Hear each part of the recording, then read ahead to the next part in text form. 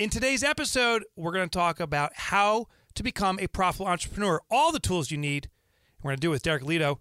You're about to hear it all on today's episode of the Profit First Podcast. You can grunt, Amy. There you go. Like, Amy, you just got the first spot taken over. I mean, you threw a grunt right in there. Thank you. Thank you very much. You're very welcome. Hi, everyone. Welcome to our show. I am Mike Michalowicz, the author of Profit First and Clockwork. I know you got that book. And listen, if you don't have the book, pick it up right now. Along with others, Pumpkin Plan and so forth. And you, my friends, you're listening to the Profit First Podcast, the only show on the entire interweb. You know what the interweb is? I know. Oh. Dedicated. It's an old lady crack. It's an old lady crack. You're not an old lady. Dedicated to making your bottom line your top focus. And I'm joined in the studio with Amy Cartelli. Hi. You can find us on iTunes, Stitcher, TuneIn Radio, Google Play, Spotify, ProfitFirstPodcast.com, any podcatcher, anywhere you hear a podcast. Now, you're like, who's that voice? So Amy is filling in the co-host role. Our Kelsey Ayers is away on what's going to equate to a 1-month vacation on the podcast world. It's really, she's away for a week. And Amy, who's been... Do you love Kelsey? I love Kelsey. Who doesn't love Kelsey? Do you love Kelsey, Jeremy? Jeremy loves her. We all love Kelsey. Everyone loves Kelsey. This is her first vacation in 3 years, so we are missing her. I know that. I know. I got her a bottle of wine to send her off the right way. That's so nice. Yeah. So Amy's filling in. Amy's been working here in the office for about 6 months? 6 months. 6 months. Mm-hmm. 6 months now, and she works for Kelsey, and now she's taking over Kelsey's job. No. And by the way, we got a special offer for you before we kick into today's show. If you want a free copy of Profit First, actually, Amy will be the one who's shipping it to you. Yes, you I will. can get it. Here's the trade-off. Give us an honest review on iTunes or Stitcher, wherever you listen to the show. Give us an honest review. Take a screenshot of it. Send it to Kelsey. It's Kelsey@MikeMichalowicz.com and say, here's my screen review. Now give me the darn book for free, and we'll send you a hard copy of Profit First. Also, in case you didn't know, we have a free copy of Surge. That's another one of my books available for you right now. You can go to MikeMichalowicz.com and pick that up for free. By the way, if you can't spell Mike Michalowicz, which I struggle with, go to MikeMotorbike.com and you can pick it up right there. Okay? Okay. All right, so Aim, what have you been up to? Just trying to not be a swamp creature, basically. Because what does that mean? It's been raining for 4 days straight in New Jersey, has it not? Is it 4 days? It feels like it's been 4 days. Yeah, and does your basement get flooded at your house? It used to. We just literally spent 2 weekends waterproofing it. It was miserable. You and Chris, I saw something on Facebook. You and Chris were like hauling out. I saw a picture of your backyard on Facebook with tarps and stuff. Yes. It was pitiful. Is your basement all cleared out? It's all cleared out. It's all cleaned out. It's all waterproofed. It's all remediated from asbestos. It's beautiful. Is it beautiful? Is it a finished basement? No, it's not.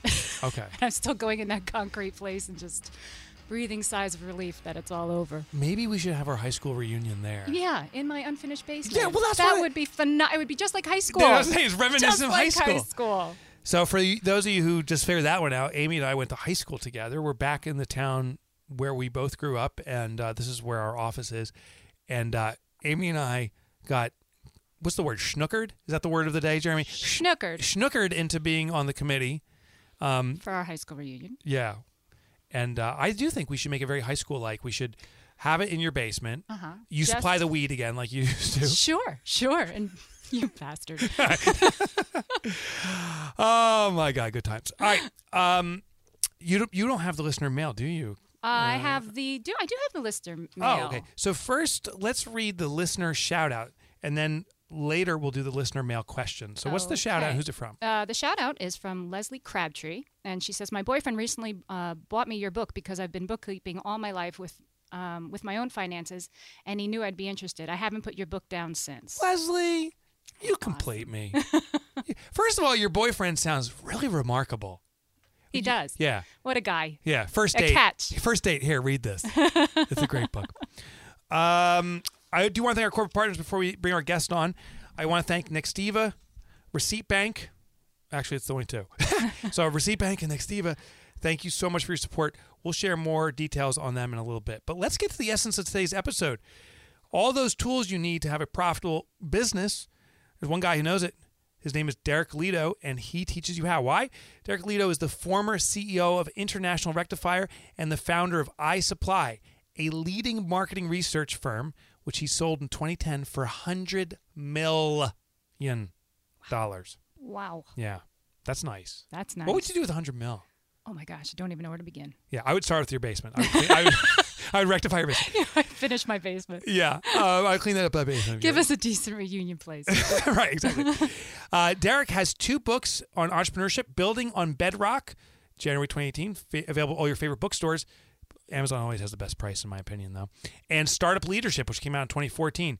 He is currently a professor at Princeton University, where he teaches entrepreneurship, innovation, and creativity. It is my pleasure to invite Derek Lidow to our show. Derek, welcome. Hey, Mike. Thanks so much for having me. So, been looking forward to this. Oh, it's a joy to have you. It's interesting to hear that such a prestigious university has what I consider a non-traditional professor. You've actually lived what you teach. Exactly. And often living by my wits to survive. But that has taught me a lot, although it's also taught me to be skeptical that just because I experience something means that I understand how to tell other people how to live their lives or make a profit. And so I'm very skeptical of people that might write memoirs and say that that's gospel. So the last 8 years that I've been here teaching at Princeton, my mission has been to really dig into the research and understand how entrepreneurship actually works. So when it comes to teaching entrepreneurship, some things can only be taught through experience. Your program, I was curious, do you do some experiential learning, or how do you convey all these important lessons to your students? I think experiential learning is essential. It's you're not going to do it in the classroom, sitting listening to somebody drone on for an hour at a time and then answering a few multiple choice questions at the end of the semester. This is all about prospering in the real world, where things are so complicated that whatever you were taught in school doesn't apply to what you're experiencing in real time. So we have to get people's intuitions and instincts and basic understanding to the point where they know how to react to the complicated emotional experiences that they'll be going through, certainly to start a company from scratch. Yeah, I want to talk about the emotional componentry. But first I want to talk about your book, Building on Bedrock. You profiled some pretty famous folks in the entrepreneurial space. Who were the folks? And let's start building out the lessons that you've learned for our listeners. Yeah, so I profile people like Sam Walton, Walt Disney, Estee Lauder, Ray Kroc as examples that maybe we've forgotten and to learn from today, when we tend to be focused more on Elon Musk or Steve Jobs or Mark Zuckerberg. And yet entrepreneurship is so basic that these classic entrepreneurs have lessons that to teach us that we've tended to forget with our fixation on those that have gotten wealthy quickly in our young lifetime. And, okay, so what are some of the lessons? Well, so the book's organized as who, what, when, where, how, if, and the like. So it's basically meant to lead you through what the facts say about how you succeed as an entrepreneur. And it uses the stories of these famous entrepreneurs and a few not so famous entrepreneurs to illustrate who's an entrepreneur. It's not necessarily who you think. It's not these fantastically brilliant computer programming dropouts, college dropouts. It's actually more likely to be somebody that's your next door neighbor who may have finished college, but maybe not.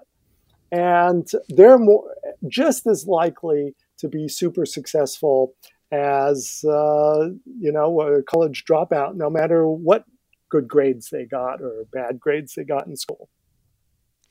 So it's funny, I wrote a cynical article about how to become a successful entrepreneur. Step 1, get into an Ivy League school, Princeton, Harvard. Step 2, drop out your freshman year.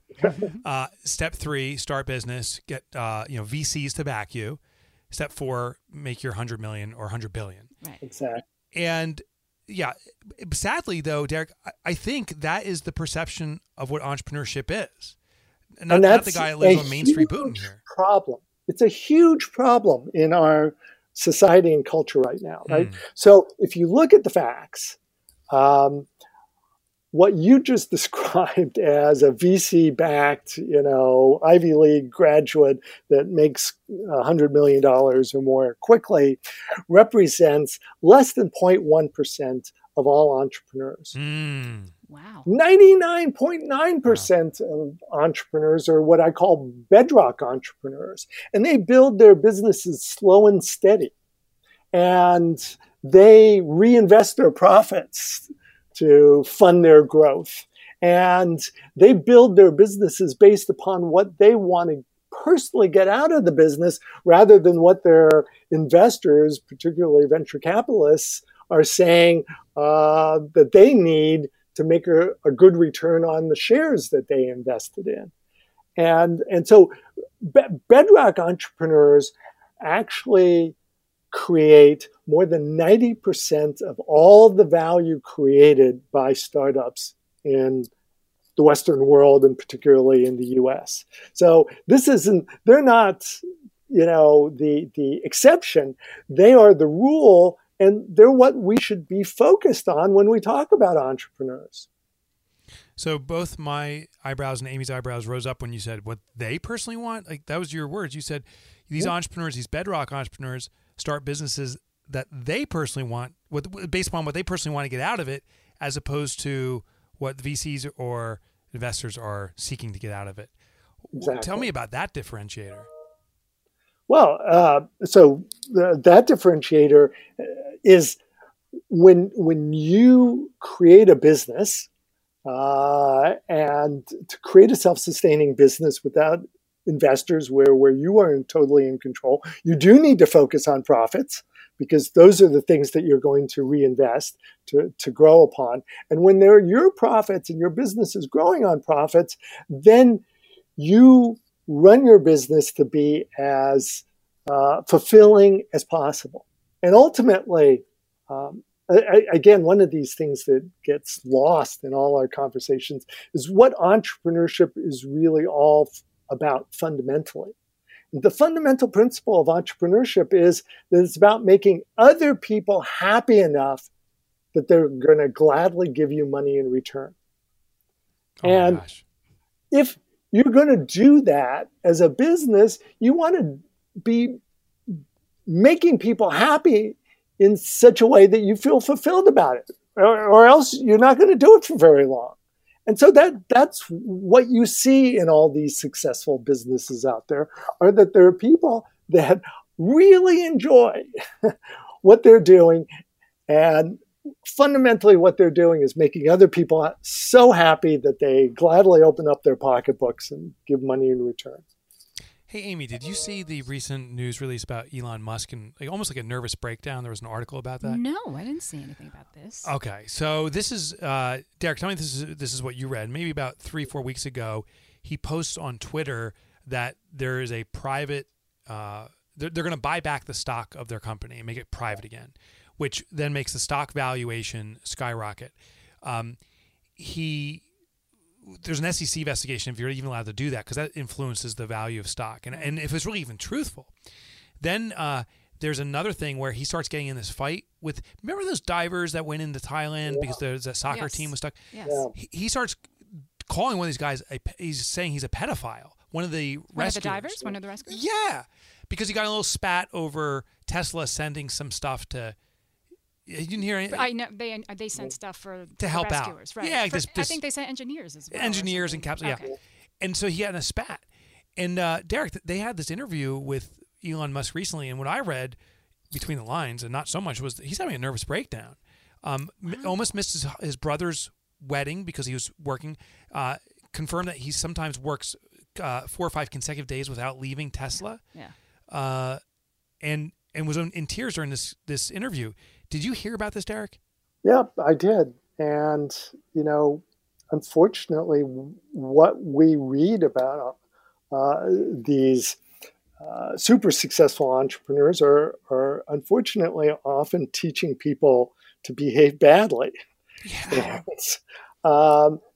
And I empathize. I had terribly stressful times when I was running, a big, large public corporation or starting a company from scratch, and I would sleep at work for days on end. And so I can empathize with that, and those situations do happen, but they're no excuse for bad behavior. They're no excuse for calling people names that are well-intentioned people. They're no excuse for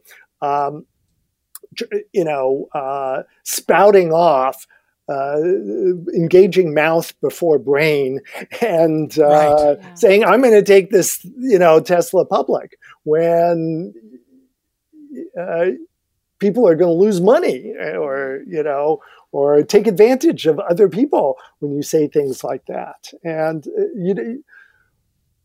you as a startup founder have great responsibilities to all the people that are helping you be successful, whether you're your customers or your investors or the community that is counting on you to make things better. You have a responsibility. And you have to take that responsibility seriously and not say, screw you because I'm so tired. You got to, give me a pass on being a good person. No, you got to hold it together. I'm going to guess one of the responsibilities has to be that you stay true to that vision you had and that thing that keeps you fulfilled within your business. I mean, that's got to be one of your responsibilities because, as you said, you lose that, there's no joy in it anymore, and you're not really going to be successeful if you don't have. You lose your compass. Yeah. You lose your compass. You lose your being, or ultimately it gets to be all about just money, or being the biggest or something, right. and that you've lost your soul when you get there. Now, I know in your book, besides some of those famous folks, you talk to less well-recognized but wildly successful entrepreneurs in their own rights. What are the lessons you learned from those folks? Yeah, well, there are millions of these super successful entrepreneurs that are such great role models. And that's the way most of us learn, is by seeing role models and seeing what they do and sort of filtering and saying, hey, I could do that too. Or, hey, I'm not going to get into trouble like that because I see what it did to so-and-so. So I tried to choose entrepreneurs that were counterintuitive to the stereotypes that we have today and that still are such great role models. And so I tell stories about, a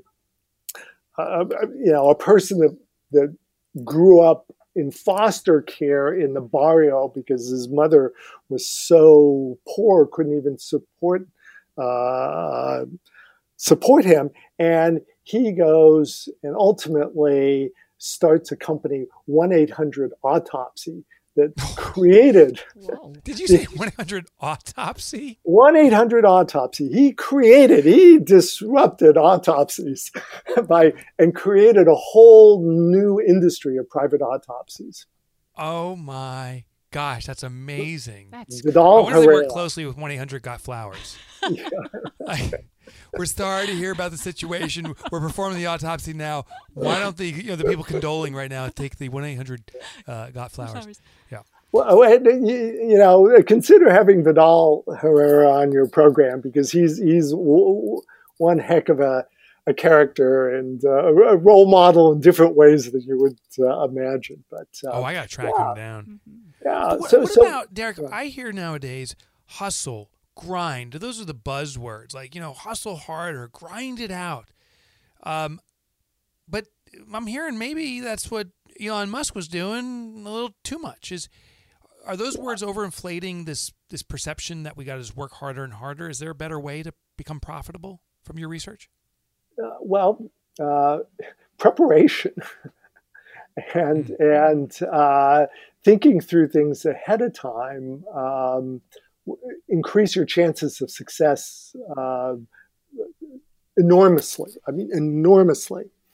Now, Elon Musk has gone way beyond what anybody would suggest in terms of how many businesses he starts at once. You should only start one at a time. Mm-hmm. The fact that he has a hard time keeping people working for him, particularly in key jobs like head of engineering at Tesla and the like, and all the data shows is that to be successful, you need to build a team around you that you trust and can count on to do critical things, because you're not as good at doing everything as other people in the world, and they're the ones that you want to attract to your team, so that overall you're the best in the world at what you do, but not any one individual is essential to your success. And again, Elon Musk has disregarded that. I think he understands it, but he is losing it and forgetting so many of these basic principles that we want our aspiring entrepreneurs not to forget, and certainly not to follow in his footsteps. But don't we entrepreneurs get blind to the fact that others are better than us? And I'll give you an example. It happened here last week, Amy. You were out for a few days, and I was like, I'll do some of the shipping, right? So I step in here, and I'm like, we got a problem with the shipping. And so I wanted to show you how to do it, quote unquote, right. You actually had you and Kelsey had improved the process, and we're doing it better. So Derek, because I did when I first started this business, it was just me. Now there's 10 employees here. It was just me. I feel like I can do everything better, faster than everyone else, but that's really not the reality. Is there this blind spot that kicks in because in the beginning we have to do everything else? Yeah. So one of the most valuable skills for an entrepreneur to have is self-awareness. You know what? It's a skill because we're not born with it. And so it's something that unless we take the time to learn what it is that we're good at and how to get better at whichever skills are going to help us the most, we don't know when to ask for help, and we're not very good at figuring out when we're going to get ourselves into trouble. And so self-awareness is something that I counsel all my students and all the entrepreneurs that come, to me asking for advice, is that, hey, it doesn't take that long, but, take some time to really understand what are your true motivations. And what are your traits? traits? The perfect time for that, actually. College is actually the absolute perfect time. Oh, absolutely. Absolutely. And all you have to figure out are your motivation, traits, and skills. And then you get a great sense of what you're capable of, but more important, when you need to ask for help. Interesting. Yeah. Interesting. So I'm learning a lot of tools I didn't expect. So self-awareness you mentioned, but starting one business at a time, preparation, the impact that has on success, knowing what you personally want to get out of the business. But there's got to be a flip side too. There's got to be these misperceptions. People go into business and they don't understand the tools they need. As you're doing the research for your book, what are some of the misconceptions people had when they think about starting a business? Well, the single biggest one is that, hey, I got to think of this idea. Where am I going to find my idea? And it turns out that ideas are not such a big thing in terms of entrepreneurial success. And hold on, I got to blow up my mind. Oh, I don't have. I thought I had a atomic bomb sound here. I don't. I have a hallelujah. Really? Like, you don't need an idea to start a business? That sounds absurd. No. So here it is. Probably the all-time greatest entrepreneur, Sam Walton. Okay. So Sam Walton, how did he start? He started by buying a bankrupt retail franchise in a tiny little town in Arkansas. Okay. With money that he'd saved up when he was in the Army. Okay. And his father-in-law helped him out a little bit, but it was a small little business with a franchise. You know what? He knew he didn't understand retailing, and so he started with a franchise so that somebody else would teach him. And he was a pretty good student, and he worked diligently. He didn't stay up and sleep in his store for 2 weeks or 4 weeks at a time. He went home every night to his wife and kids.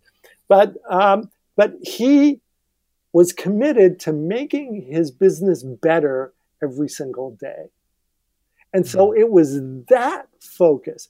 That is what you find over and over again in super successful entrepreneurs, is that they're great at improving things, figuring out what's not working, figuring out how to make it better. And so people that fixate on these ideas, what happens is they get too married to their ideas and they don't change it enough to make them really appealing to a broad enough group of users or customers that you can make a decent profit. And also in today's world, right, when everybody thinks to be a successful entrepreneur you need to raise millions of dollars from venture capital. Well, when you have millions of dollars from venture capital, then maybe you have a little bit more time to figure out, how to change things to make customers want them better. But you still have to change. No idea ever, ever, ever has come out perfectly suited for the customers that wind up buying it in the end. Yeah, if they did, all his business plans would work out. I can't tell you how many business plans I've seen that says, with our 5-year projection is 100 million, 5 billion, and that's pessimistic. Yeah. So it sounds like we don't have to have a specific idea, but we have to have a general idea. I can't go to prospects and say, hey, I have something to offer. And they say, well, what is it? I'm like, I don't know yet. Just will you buy? Right. I mean, I have to have a general idea, just not be stuck with it. Is that what you're saying? Well, what I say is, hey, I'm sure you make people happy. How do you know how to make people happy? And they usually tell me, well, I do this and this, and I'm really good at that, and that makes people happy. And I say, well, that's a great place to start. Matter of fact, that's a fantastic place to start. You're way ahead. Now figure out how to package that. Figure out how to, test it out. Go to farmers markets and rent a little booth and see if you can get lots of people lining up to want what it is that you have, or go test it out and offer it to some local businesses and see if they like your skill or your web capability or whatever it is. Try it out. It sounds like Eric Ries in his book, The Lean Startup, talks about the MVP, the minimum viable product. Try something and sell it to see if you can sell it. Because if you can't make money with it, but sell it before you develop it. Do you agree that concept kind of sell it before we really even have it, pre-selling? Okay, so you've hit a hot button here. Okay. Uh-oh. And I really appreciate Eric Ries and the Lean Startup. It's a good book. People should read it. Okay. But it turns out that there are better ways than the MVP. So, ooh, lay it on me. This is juicy. Okay. So designers have concepts called rapid prototyping. And rapid prototyping is actually a less expensive and faster way to test your ideas and actually get, more demand in the end. And there are a series of things that you learn on how to put your idea in front of potential customers as a story, and learn and look and observe their emotional reactions to your story. And so you don't need the working prototype at first. And matter of fact, after you've observed the emotion, so using things like storyboards or leading them through, story on how your service will work. The next step is to actually do a Wizard of Oz prototype, what's known as a Wizard of Oz prototype. So you don't actually have to write all the program to create your MVP. You can have somebody who's on the other end of the software actually entering the answers as soon as people are asking the questions. So you simulate it.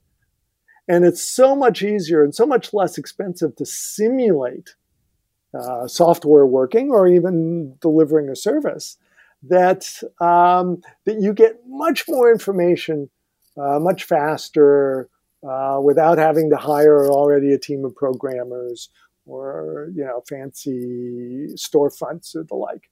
And so that's a much better process. Okay. It seems a little, what you said seems slanted toward technology, though. What about the testing out a concept at the local farmer's market? Does rapid prototyping also work in that environment? Yeah. So there you might only have a few samples of what you made.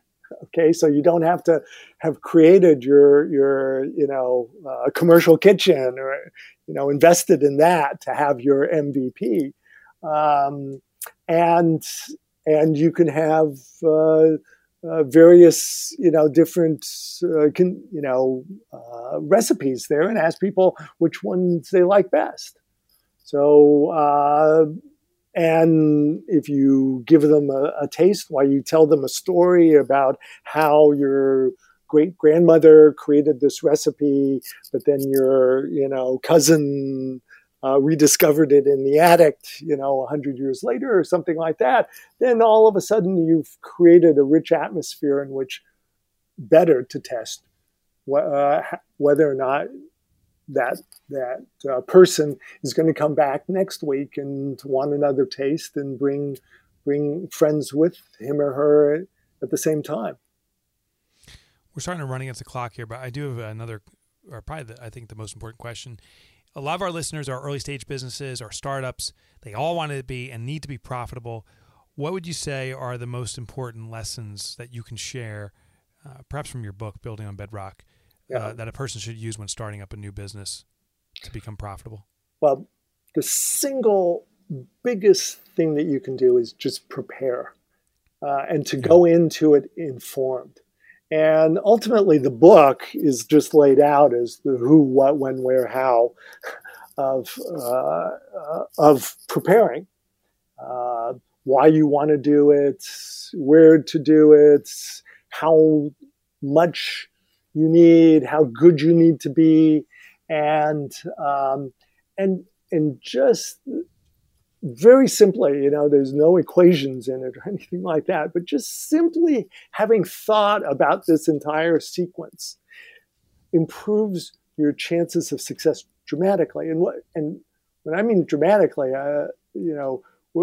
your chances of success can be, way above 50-50 of making your business profitable very quickly.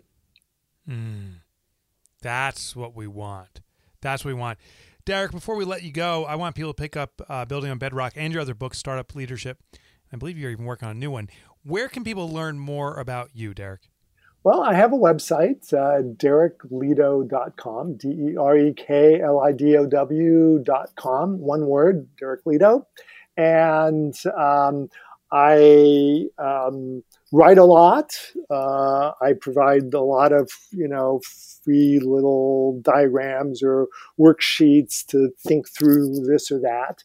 And it's my mission to help people to be successful. And as a professor, I just love to see students or people that come to me benefit from learning what so many thousands of people have been working hard to figure out.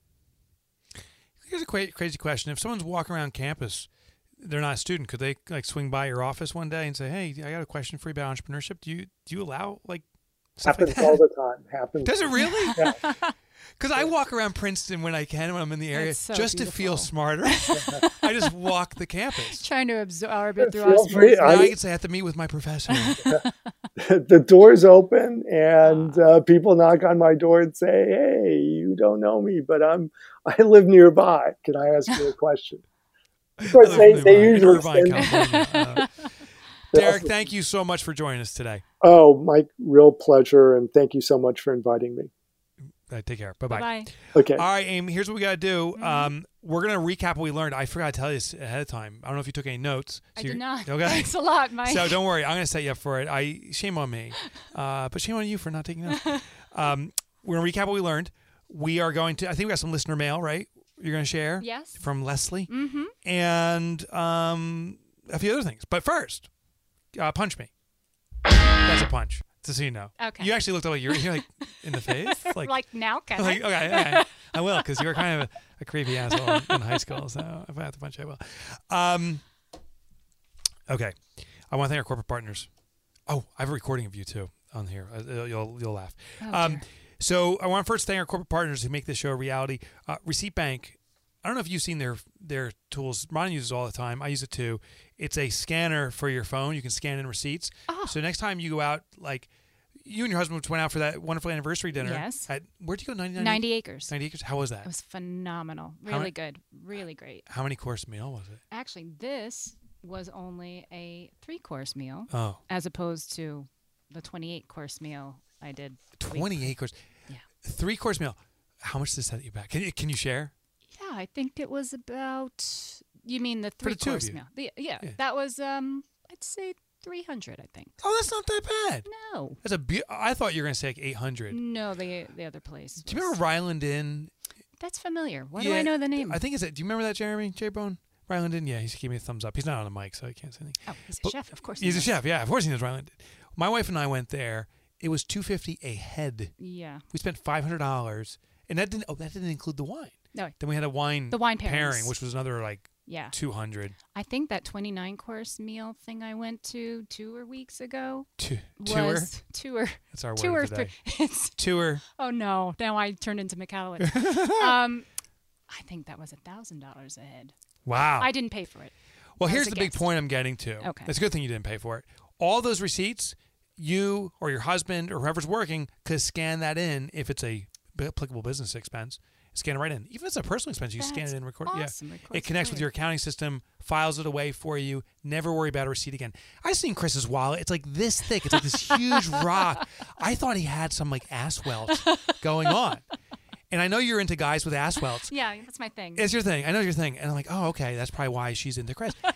It's his wallet. It's all those receipts, Jeremy. All those receipts. Gosh. Yeah, look how thin his. Look at yeah. He's that. got a super. Paper Jeremy's got a thin. super thin He's one. got a system. I have a thin one, but if you want to prevent, if you want to prevent ass welts, get Receipt Bank. The other one's Next Diva. That's a voice over IP phone system. Are you ever using the phone here, Amy? I do. I'm an authorized user. I can set people up on that. You've even configured it. I've configured it before. How much technical training have you had? I have zero technical training. And yet you're setting up our phones. I have set up the phones here at Profit First. That's pretty amazing, right? It is really amazing. And it's a sophisticated system. Very nice people who talk people, schmucks like me, through things that are really confusing. Wow. Yeah, I mean, listen, they walk anyone through. I mean, you are a schmuck, but they walk anyone through this stuff. It is amazing technology. It's very affordable, and just extraordinary overall. And they also prevent ass welts, which is ironic. Okay, so let's see. We got that. It's time for What Did You Learn? So let me push the button. So what'd you learn today? So what did you learn today? So you want me to go first? I want to go first. Okay, what did you learn? I was really surprised. You know, it's funny. I don't even think of people like Walt Disney and Sam Walton as entrepreneurs. I don't know. They've been such big business for so long. Iconic, They're right? iconic. Yeah. But really, that incredible examples of bedrock entrepreneurship. I also really loved going back to how you really have to have your heart in it when you're an entrepreneur in order for you to really stay with it. Yes. Yeah, he said successful entrepreneurs know what they personally want to get out of the business, and it's about purpose-driven. He goes, be careful, don't lose your soul. What I learned was the most important skill is self-awareness, right? Yes. Yeah. Yeah, because self-awareness, I think, also brings about humbleness, which allows you then to surround yourself with other people that are extraordinary in different areas, and everyone elevates together. Preparation, he really drove that home with me. I've heard it, but this time it connected. He said, preparation, think through it before you do it, and it improves this odds of success enormously. I don't know why when he said enormously, that's like, oh yeah, preparation, baby. Mm-hmm. And this was a shocker. You don't need an idea to start a business like that. That is mind-boggling. No, I know. Doesn't that crazy? Yeah. It's like, all right, I'm in business. But I kind of understand a lot to morph. I love the concept of rapid prototyping. This is one of my favorite episodes because there's all these different ideas that didn't seem like the standard fare of step 1, step 2, step 3. Very powerful stuff. We also want to know what you learned, our dear listener friends. So post that in the review. And if you post it in a review saying, hey, here's what I learned on this episode, and this is why I love this podcast, and you take a screenshot and send it to Kelsey@MikeMichalowicz.com, we bribe you with a free book. All right. Let's play our listener mail. Okay. You've got mail. Pattern baldness. Boom. It's classic. Classic. What's our listener mail there? Okay. This comes from Leslie Bouvard. I'm so sorry if I'm killing your name. It's pronounced Leslie. It's Leslie. Okay.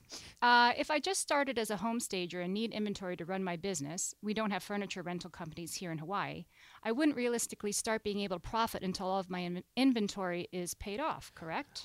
That's correct, Leslie. It depends. First of all, the fact you're in Hawaii is awesome.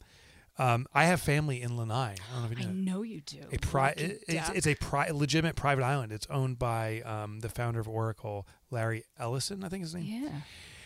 So if you need to buy stuff to get your business started and it comes out of your personal pocket, Leslie, meaning like you lend it to the business, that is a loan. Like the same as a credit card company giving you money or something else. Your business is obligated to pay you back that loan of money. So as profit starts accumulating in that profit account, when you do your profit distributions, first we do debt payback to the lender, which in this case is you. Once the debt is fully paid back, any profit distributions above that goes right to you. So it's that simple. So still, and this is the key, still allocate money into your profit account. Don't wait on that. Start doing it immediately. When the distribution comes out, we're going to use it to pay off debt. This is not a shell game. We want to get in that profit habit immediately. If you say, well, I'm just going to pull it out of expenses as normal and I'll wait on profit, profit may never happen. So start doing it immediately. But Leslie, you are totally correct. And Amy and I will take the invite to Hawaii. We're ready to go. I was trying to do a Hawaiian song there. That didn't work. That's creepy. All right. Do we have anything else, Amy? I think so. Okay. So I do have a recording of you. I don't know if my God. You saw Jeremy was in here earlier. Yes. He arrived early. We set up a microphone on your desk. We have some funny clips. Oh, great. And I said, Amy, you got to do the podcast. And you're like, I don't know how to do it. What do I have to do? And this is me responding. Do it! Just do it! just sitting there, right? And she goes, but can you give me some insights? Like, is there any techniques? And this is the next recording. Do it! Just do it! She goes, but Mike, I told you yesterday I'd be prepared today. And then this is what I said. Do it! Just do it! Yesterday, you said tomorrow. See? Yeah, that's exactly how it went down. That's so not funny. Exactly how it went down. Oh my God, that's so not funny. All right, Aim. I think it's time for us to get out of here. Right. Do you want to read off that people can leave comments and ratings? She says wrap up music there. Okay, yes. Leave comment and ratings on iTunes, Stitcher, any podcatcher. Yep, and again, send us a screenshot, my friends, of wherever you leave that rating, and we'll send it back to you. And if you want it, listen, send it back to you. I'm sorry. We'll send a book to you. And why not get a book while you wait to get your hardcover of Profit First? You can get Surge immediately now. So go to MikeMichalowicz.com or MikeMotorbike.com and, click on the little icon there at the top of the screen. Get your free copy of Surge. All right, we're out of here, peeps. You can say bye, Amy. Bye.